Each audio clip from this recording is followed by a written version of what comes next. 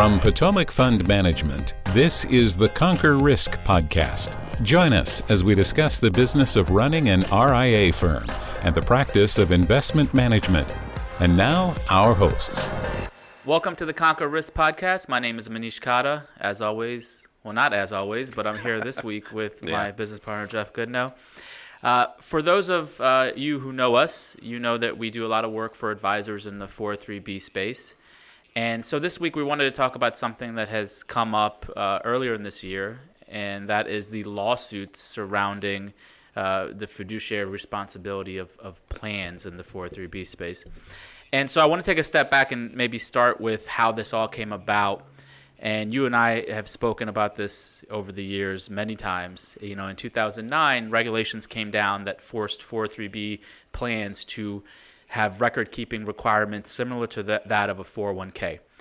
Discrimination testing, anti-discrimination testing, making sure that you keep track of contributions, withdrawals, and not to, have an account outside of a plan. Right.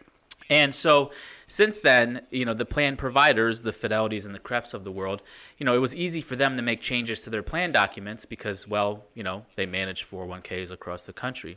Yeah. But the actual plan administrators, the schools, hospitals, universities, they were clueless. They didn't know what to do. They didn't know how to adjust to this new sort of paradigm of them being a fiduciary, being responsible. And so they, I think in hindsight, probably made some mistakes that we'll touch on. Yeah. And so from 2009 to about 2016, as these regulations took place, the plan fiduciaries, or the plan administrators, just didn't keep pace. And in 2016, a bunch of lawsuits were starting to be filed for major universities across the country. This isn't, small nonprofit plans. These are major plans. And so why don't you sort of touch on maybe some of the reasons these lawsuits came about? Why were the plan participants so upset with their administrators? Yeah, well, there's sort of a never-ending feud, I think, in some cases. You had the Great Recession, and obviously people were upset about that. But stemming from that as one of the basis, a real common one is the investment choices. Right, people complained in various forms about investment choices, whether that be it was too limited or there's sometimes too many they can't understand. I mean, it was kind of all over the place. So really, there's investment choices is one of the big ones that we still see some lawsuits about. Obviously, excessive fees is another. And look, that's a rabbit hole we're not going to go like super deep on, but that can be everything from just not being aware, right? The plan administrator not being aware of what the fees are and that there may be other solutions that are better in fees to offer a similar solution to the actual products. I mean, it could be everything from, again, whether it's just a mutual fund product or it's a variable annuity product. Are there restrictions? Are there guarantees? Are there, all kinds of limitations like that, surrender charges? You just have to, as an administrator, you have to be aware. And I think that was one of the big problems coming out of that time period of the Great Recession, and for several years after, is there just wasn't an awareness, right? You have to remember, these aren't experts in the financial field. And that's what I was going to say. Like, to their credit, you have an HR person at a university who goes out there and vets these different firms to add to their, 403B plan, and they're not aware of revenue sharing and 12B1, and they get approached, and the providers say, "Look, you can have this for free. We do everything for you. Right. Here's 100 funds. It's all free." They don't know that. On the back, no one does anything for free. So on the back end, where's that money coming from? Where's the revenue sharing coming from? And they were ignorant to it all and just signed up. And so I think some of the blame is maybe on the providers, that maybe disclose more of where these fees are coming from. But my point is the plan administrators, in this case, the universities, colleges, the HR folks, they didn't understand how to keep up with the regulation changes or how to adjust. Right. Well, and I'll add, I mean, even, not that American Funds is a bad company, but just as an example, I went out, it's been a few years since I looked at their component, our shares. And just to take 2 minutes and look, and maybe we'll throw that in the show notes, at their table of the different R share iterations, what advisor compensation is, what record keeping costs are, all that stuff. I mean, it's like hieroglyphics if you're not paying attention. There's just so many different iterations. And the understanding of what compensation is actually there, improper share classes is one of the things that has caused lawsuits in the past. And again, it's not that American Funds is bad. It's just an example that they offer 20 different iterations. Yeah, I don't think it's. I totally agree. I don't think it's the administrator's fault completely. I mean, listen, I've done nothing but pick mutual funds for 17 years, and I pop in there and look at PIMCO has like 25 share classes and everything. I still don't know half the time what share class I'm supposed to use. We have to die now. It's all institutional share classes, but before that, they had one for retirement, A shares, all these. I mean, it's hard to keep up with what the hell they're releasing. Well, and the fact that it's not consistent, right? It's not that there's. I mean, yeah, A share is an A share pretty much across the board. Right. Yeah, but what about these new R shares and Z shares and Q shares? I mean, an institutional isn't even an iShare necessarily. And God forbid iShare becomes a brand name for BlackRock. I mean, really, I think that was pretty smart. The iShare? Yeah, exactly. They're the Kleenex of the financial industry. All right, so let's see this. So these lawsuits all started in 2016, right? Yale, Duke, Johns Hopkins, Vanderbilt. A bunch of top places, Vanderbilt. And then in 2019, earlier this year, they seem to have hit a wall. And because the last, I think, 5 or 6 were all dismissed. I think some of the earlier ones had some settlements, but recently they were all dismissed. The most recent was Georgetown earlier this year. And the judge basically just dismissed all the complaints. And so let's kind of talk, what are some of the reasons why these things got dismissed? Well, one of the things I think is interesting is the plan providers have pretty much been considered not fiduciaries.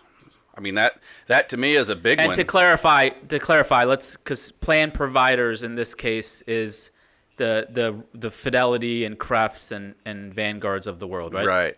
Right, which is interesting if you think about it, because they're the ones creating the products, and yet what it's really saying is that they have no responsibility for the products that they create. Right? It's like, I mean, it's, I almost went down a rabbit hole I'm not going to go down. So, but anyway, that's really the point of that particular, issue is that the product providers are not fiduciaries. So what that really means is it goes to the plan administrator, right, to be the decision maker in most of this. Right? They have to decide, and therefore they have to understand what it is that they are choosing for the plan participants to invest. So what you're saying, I guess, is before, or part of this lawsuit was that everyone was pointing the finger. So the participants are yelling at the plan administrators. The plan administrators saying, "Hey, we're not. It's Fidelity and Cref and the plan providers that are doing this. We don't have anything to do with it." Yeah, exactly. It's sort of like the plan administrators. I think for the most part, for years, it said, look, they're not going to offer anything to us that isn't valid. Yeah. Why would you assume that a for-profit company is going to always be looking out in your best interest? Well, now we know, right? If they're not considered fiduciaries, they don't have to. And again, it's not to throw anybody under the bus. It's just this is the way the law is looking at it. So. Okay, and then so one of the things that Potomac has utilized for years that we both agree has really solved the lawsuit problems is the brokerage window. Right. And just a quick explanation on that. The reason that we think it solved it is that the plan administrators can now pick a limited handful of funds, right? They can go out and say, all right, these are the 10 best funds from large cap, mid cap, small cap, real estate, whatever asset classes they decide on. And then there's this thing called brokerage window where the client can then choose to open themselves up to a brokerage account with 3,500 funds, but they are on their own and they sign off that they agree that they are using this brokerage window to go find whatever funds they like. Is that right? Yeah, and this is where I think, right, everything can sometimes have a cycle, and you get a period where there was a relative, with each vendor, there was maybe a relatively limited amount of choices. But then over time, those always expand, right? And well, but wait, there's not, and part of this is our market, the volume of products that are available. I mean, think about it. Could you get an ETF on water rights? Well, no, not always until a few years ago. So, is there a mutual fund for gold that is in the portfolio? Is there a mutual fund for other precious metals? And I'm picking on those because they're a little bit more unique. But the plans had these expanding lists, and there's a point at which they realize that there's a responsibility to monitor those lists. And is it the best gold fund or the best international fund or whatever? Well, that point was the lawsuits. Right, exactly. And so I think this is where you and I agree that the decision to create something like a brokerage link, and different vendors have different iterations of this, some sort of a self-directed, which is the more commonly used term. Brokerage link is specific to Fidelity. But the ability to have one of the investment choices be this open door to go into a much broader pool for those that want to have more freedom in their investment choices. And it shifts the liability right to the client, right. and rightfully so, for right. them to decide what they want. Right. But what that really does is enable the plan administrator to have a much more narrowly focused list, and that's okay, right? And therefore their job and their responsibility becomes much smaller because they're not having to try and monitor 100 funds. They maybe have okay, so here's some target date funds for the really simple, here's a few passive active or index or whatever, right? There's just a handful of selections. But oh, by the way, if you really want more and you want to take that on your shoulders, here, you can go use Brokerage Link. And that's opened up the door for us. Exactly. And the other added benefit at that point is that on that Brokerage Link account, you can then hire a financial advisor if you want additional services around managing money, asset allocation, and even financial planning, depending on the advisor you choose. So it really, it not only opens the client up to a lot more choice, but it also allows them to hire a professional. And they don't have to. That's the great thing about it. And this is where I love where free market works. Listen, there's 10 funds, probably a couple target dates. If that's what you want, knock yourself out. Yep. If you want a brokerage window, it opens it up and it allows you to then hire a professional if you value the service of a professional. And that's entirely up to you. And so the point being, to bring this back around, is that I think this has totally solved any future lawsuits, because the plan administrators are going to add this, and we've seen it, right? You and I have seen it, and I know you have an example of where the states have taken control and are sort of forcing this, where we want to have that brokerage window, reduce the liability on the plan administrators, and allow more control for the client. Yeah, and so as an example, so there's two things. One, so 2017, Fidelity actually won a big lawsuit and that was part of the gig we've been discussing, right, where they're not a fiduciary. And in fact, to go even farther, the fact that what the determination was, as everything was dismissed, is that Brokerage Link is just another investment choice. The difference between it and the other choices that the participants have is that it does open up this broader pool, and once they go in that door, that's on them. But there are states in this process, when you think overall, all these lawsuits and so forth. Ohio, and I'll keep this short.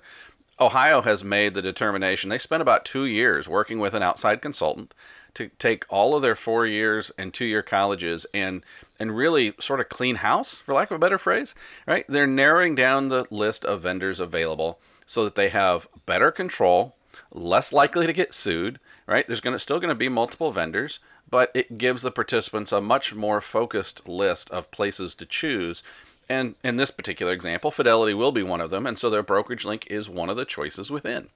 And back to your point, right? Let me contrast that. Let me contrast that with last time I checked, California has 267 vendors. So just to contrast that in terms of proving your point there. Yeah, well, it streamlines everything. But the great part for clients, right? That's what we're all here to do, is to help clients. The great piece of this out of this whole process is that now clients have an avenue in which to be able to hire a personal financial advisor who can then work with them to do any number of things, but includes hire an outside manager who can physically manage the account.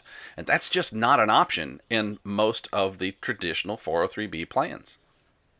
Yeah, and it's just allowing freedom and allowing the client to decide what's best for them versus someone else deciding for them.